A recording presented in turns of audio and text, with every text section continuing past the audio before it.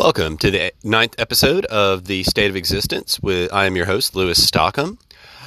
Today's show is going to be a little different. I'm just going to share some weird, odd, humorous observations with all of you out there that I've had. Some of you may have had the same, or if you've had any that maybe I didn't mention or you thought are worth putting on the show, you can always message them to me on Facebook at Lewis Stockham, or email them to me, lewisstockham@yahoo.com. Before I get started, though, I'd just like to be serious for a moment. One of the great actors of our time passed away today, Mr. Brian Dennehy. He was 81. My thoughts and, sympathies go out to his family. Some of you may not know who Brian Dennehy is, and some of you might see his picture and go, oh, yeah, that guy. I've seen him in a bunch of stuff. He played Big Tom Callahan, Tommy Boy's father, in Tommy Boy movie with Chris Farley and David Spade. He was a police officer whose name escapes me, a detective actually, who was in the movie FX. Really good movie, very different movie. And for those of you that like special effects, you should watch it. It's really interesting. A little dated because it came out in the 80s, and that was before CGI and computer stuff was everywhere. And then I have to say my favorite role of Brian Dennehy's of all time was he was in the very first Rambo movie, First Blood, which was a social commentary on the treatment of Vietnam vets and how it had damaged our culture, the psychology of our society, and that people wanted to forget it, and the Vietnam vets suffered for that. Great movie, but Brian Dennehy, he kind of plays not a bad guy, just not a nice guy. I'll say it like that. But it's my favorite role of his. It's the first movie I ever saw him in, and thank you for your talent, and thank you for everything, Mr. Dennehy. You will be missed. Now, as I said a minute ago, I'm going to be doing interesting observations, the odd and unique observations, humorous ones, too, that I've collected. Well, not just recently, but, over the last several months, or maybe, some as far as a year ago. I don't really remember. So I'm just going to launch into them. Enjoy. The first one is about drag queens. Now, I'm just going to say this, and I don't want anybody to be offended out there that's listening, but it is interesting if you think about that when our founding fathers were creating this country, writing the Constitution, if you will, it was perfectly acceptable, fashion-wise, for men to wear wigs and makeup and the 1700s version of pantyhose, and in effect almost like high heels. Not really high heels, but they were shoes that had lifts on the back where the heel is. Now, when men do that in our society, they're referred to drag queens. So that means one of two things. Our founding fathers are drag queens, or drag queens are the most patriotic people in the country. And for any of you out there that may be listening that don't have a sense of humor, please don't send me hate mail or hate email over that. It was just a joke. Now, here's one I think we can all relate to. Do you ever notice when you tell somebody you're going to the DMV, they have the same reaction as when you tell somebody that you have to go to the funeral of a close friend or loved one or family member?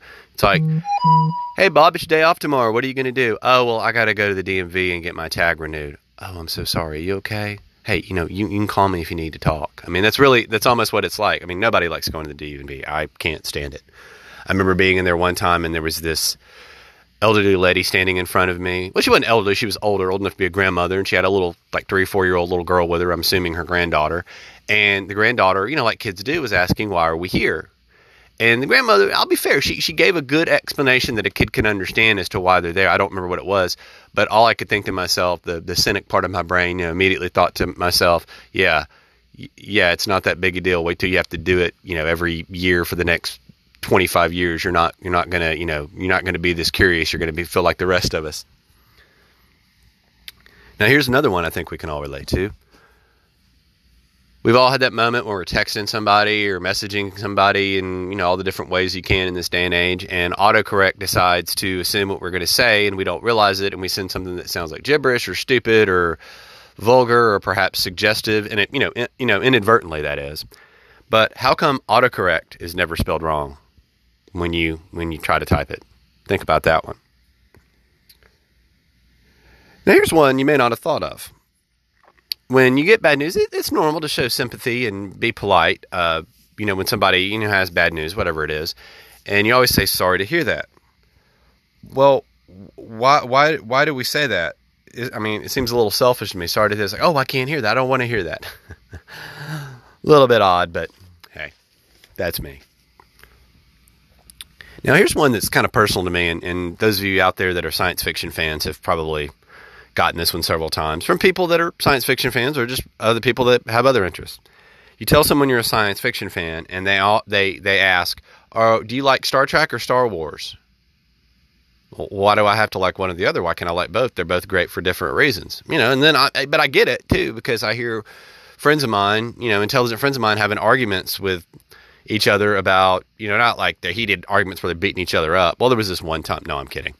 But they do have heated arguments, and I'm just thinking they're both different. I mean, Star Wars is sci-fi and fantasy. It's more myth. It's this very, it has these different like archetypes, and it's good versus evil, and not that Star Trek doesn't have those things in it, but it's more of a possible future, and these are the kind of things that could happen as we get out into deep space, as opposed to being, a long time ago in a galaxy far, far away, if you will.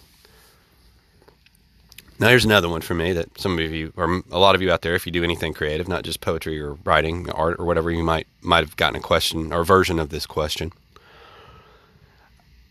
I tell people I write poetry. Their response is, "What type of poetry do you write?" And my response is usually poetry.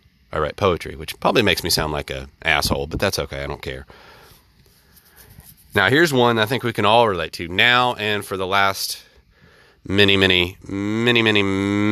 years. Why is it called common sense when it's so rare these days? I think we should change it to rare sense. I think we should start a movement. We've all got the time. Let's start a petition. We'll call it rare sense.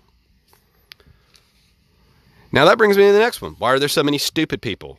I mean, what's to blame? Is it, breeding? Is it TV? Is it music? Is it, no, it's, I mean, well, breeding, yes, but it's not the other things. It's just, we're not a society as a whole, or culture, I should say, as a whole, that embraces intelligence. I mean, there's been a lot of intelligent people and a lot of amazing things that have come about, technology, literature, art, social equality issues, lots of great things that have come about since this country was started, but there seems to be a lot of stupid people now, and I tend to be a magnet for them, which is amusing and inspiring and really, really annoying a lot of the times, to be perfectly honest with all of you.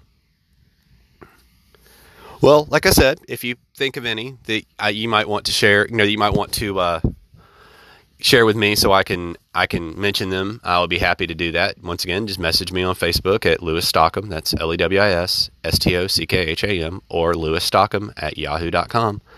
All one word. This has been The State of Existence with your host, Lewis Stockham. And once again, I would like to dedicate this show to the late great actor, Mr. Brian Dennehy.